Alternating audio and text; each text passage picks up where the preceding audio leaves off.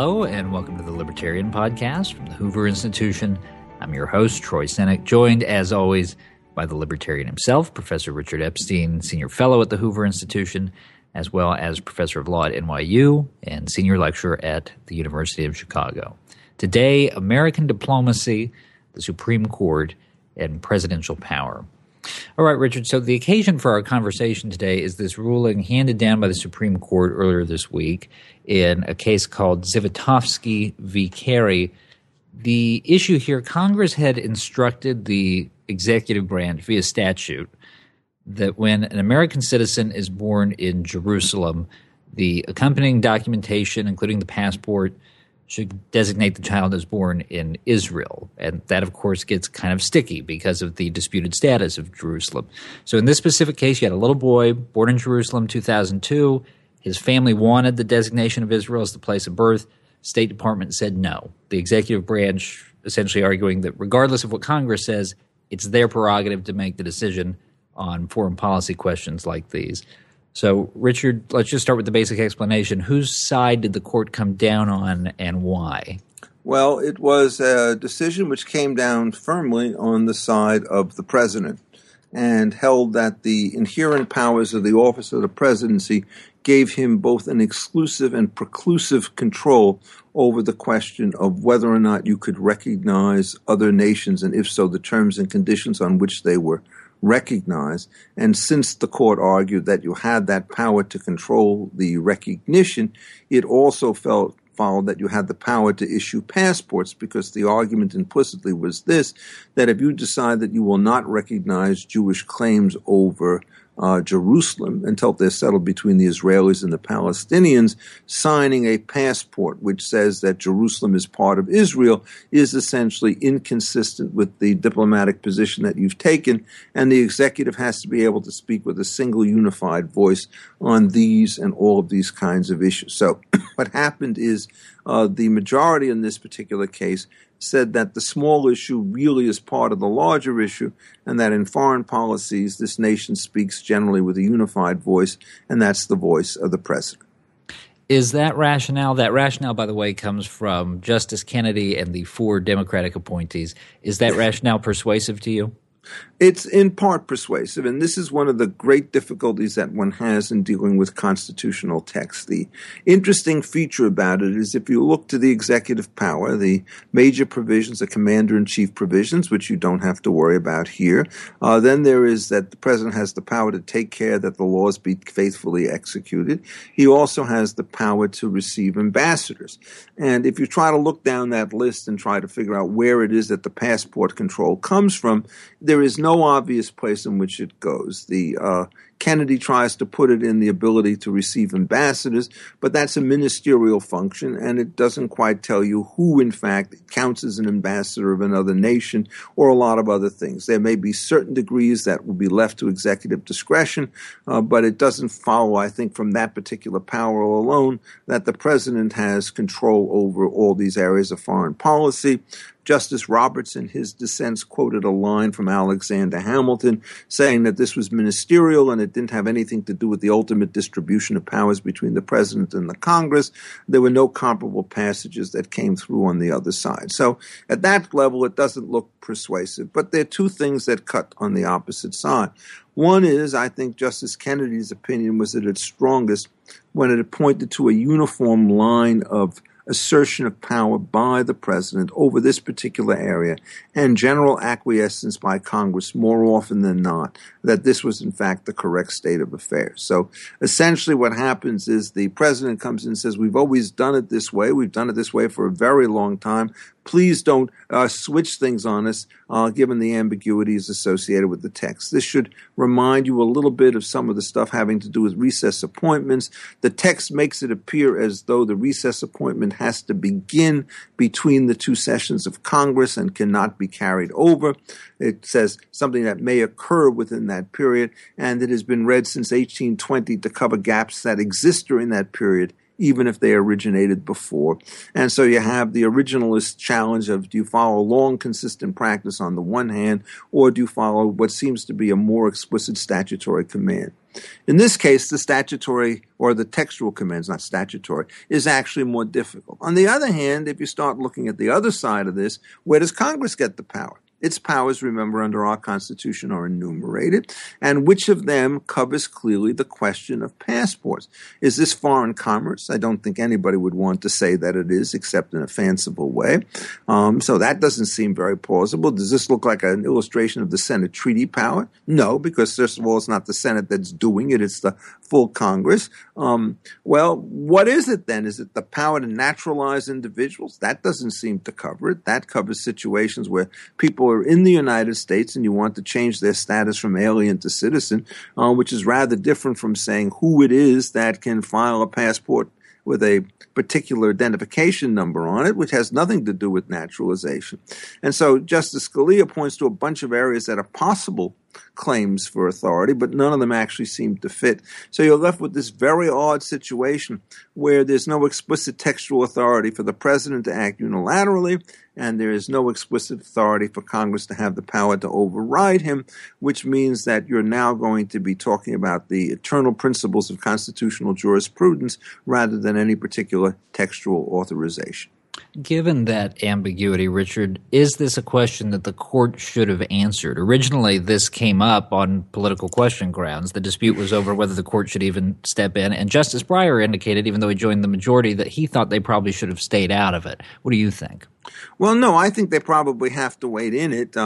This is really a question about distribution of authority, and it's not a political question in the same way as, should the United States decide to recognize a Palestinian Authority, or should it decide to recognize whether or not Israel does in fact have sovereign power over all of Jerusalem in the wake of the events post-1967 and so forth. If you recall, there was the one-man, one-vote issue having to do with Baker v. Carr, and Justice Brennan, I think, was quite persuasive to say, you're not engaged in a political question when it turns out that you systematically have concluded that large numbers of individuals have had their votes diluted by virtue of this misrepresentation, and that a court ought to do something about it. He did not treat this as saying, I think that the state legislature should spend more money on city roads or on country roads or agricultural subsidies or anything else. He said essentially that what the Constitution does is require some way and make the representative branches of government representative, and his job was to enforce it. You could certainly disagree with one man, one vote and still argue that the court ought to intervene, and that would be on the grounds, for example, that in a representative Republican government, the Senate often is constituted on different principles from the lower house, and maybe that should apply to the states. I don't want to go into the merits of it, but you can see where it's going. So I don't like the Breyer argument particularly, and I don't think it really carried the day with respect to anybody else. But what's so charmingly difficult about this particular question is, given the fact that the text comes short on both sides, you're now left with the question of how does this relate to textual theory, the constitutional structure, or to practice. And as I've indicated to you, the practice tends to favor the president, but the structural arguments on which Justice Scalia wrote a fairly strong opinion, in my view, cut very much in the opposite direction. There is a famous decision called Youngstown Sheet and Steel Company against the United States, and the question was whether or not Harry Truman unilaterally could take over the steel injury. This was so-called steel seizure cases, and Justice Braxton, in a concurrence, said, look, there are three situations here, and they're pretty easy to identify. One is where it turns out that the Congress authorizes the president to do something. That's easy. It's now that he just has to take care to see that the law is faithfully executed. The second is where it prohibits it. He said that's easy in the opposite direction. And the third is, what do you do in the cases of silence? And so to Scalia, this is a case in which there has been an explicit prohibition. And if there's an explicit prohibition, the president's power is at its low ebb, and he sees nothing that overcomes it. And Justice Robertson, a very short and pointed dissent, says this is the first time ever when Congress has legislated on something that the president is free to disregard it. And so both of them start talking about arbitrary and unitary power in a kind of a fearful terms, whereas the president is saying you need to have a steady hand and a single voice in foreign affairs. So this is a very high stakes debate, and even the abstract principles tend to divide somewhat uncertainly between the two sides. Well, let's talk about the bigger issue that presents, because the quote that you referenced from Chief Justice Roberts, I have it here. Today's decision is a first. Never before has this court accepted a president's direct defiance of an act of Congress in the field of foreign affairs. And as you mentioned, Scalia sort of characteristically caustic. I mean, he compared this to a monarchical system. But this has been a broader issue that we've been arguing about through both the Bush and the Obama administrations, which is this question of, have we tilted too much towards presidential supremacy on the foreign policy side? What do you think? How do you understand the appropriate separation of powers there? Well, this is really tough because, remember, the first thing that you have to do is to recognize that one essential element in foreign policy is the treaty power. And there the president has the power to negotiate the treaties, but they have to be done with the consent of the Senate before they take effect. And so you get these very elaborate negotiations, for example, over the trade agreements in the Pacific, in which what the president asks for is fast-track authority. And what he says is, if I can negotiate a treaty, you could go up or down on it, but you can't start modifying it because I can't deal with my allies if I have to constantly go back and forth. And this is basically him saying that the expedition and unitary authority argument really matters, but he doesn't try to cut them out. And you remember, with respect to what's going on in this case, these are not difficult negotiations. This is simply a ministerial function as to whether or not the word Jerusalem and Israel can appear in the same sentence on a passport. You can say you're born in Jerusalem but not in Israel, or Israel but not in Jerusalem, but you can't do both, is what the State Department position turns out to be. And so, it doesn't look to me like it's a kind of a treaty question. Then there are all the war powers associations, and one of the things that Justice Scalia and Justice Roberts kind of both understand is that at least half of the enumerated powers that are found in Article 1 dealing with the legislation are about matters having to do with foreign relationships, whether it has to do with letters of marque and reprisal, declaring war, organizing the militia, raising an army or a navy, and things of that. And, absolutely these are a lot of foreign affairs overpowers. So which way do you go? And in an earlier debate on this question as to whether or not, for example, the president could disregard his clear command of the Congress when it decided to organize certain kinds of searches, FISA searches without statutory authorization, it turns out I was very much on the anti-president side on that. I was in favor of the searches, but I thought he ought to get congressional authorization, and that failing that, he should be suppressed. And so I think there really is a strong case for saying that the unilateral action by the president can be very dangerous. On the other hand, I don't want the president to say, well, before I could fire a gun back at the Japanese when they're attacking at Pearl Harbor, I have to call Congress into session, and by this time another 10,000 Americans are dead. Everybody has always understood that in cases of emergency, the president is authorized to use all force. That then gets you into the War Powers Resolution and so forth. So this is a can of worms. And I think the answer is that there is no categorical answer that covers all cases. Last question that I'll put to you. One of the issues this brought back up, one we really haven't heard much about for a while, is presidential signing statements. That was a big issue during the Bush administration, and it's a factor here because President Bush signed the law that contained this instruction to recognize Jerusalem for the passports, etc., but he issued a signing statement saying that part of the law was an infringement on presidential powers and that he was going to treat it as advisory. Richard, there was a lot of breathlessness during the Bush years around the notion that signing statements like that were a kind of presidential overreach. Where do they fit in the constitutional order by your lights? Well, they don't fit very well into it at all. I mean, essentially what happens is as follows. The Constitution gives Congress the power to package legislation, be it large or small. And it gives the president the power to have a veto over the entire package, which can then be overridden by 2/3 of each house, starting in the house where the bill originated. And what the signing statement attempts to do is to say, I can accept 90% of it and knock out 10% of it, where that is not allowed anywhere else. So essentially, I'm not really happy about the signing statements. But then let's just take it one step further. Suppose the president doesn't issue a signing statement in this particular case, and he just signs the bill. And then this Jerusalem issue comes up and the Secretary of State decides not to give the passport. Can you stop the president on the grounds that he approved the legislation? I think the answer to that case has to be no. If, in fact, it is beyond his power to do so, then that is beyond Congress's power to do so, then it's still beyond its power to do so.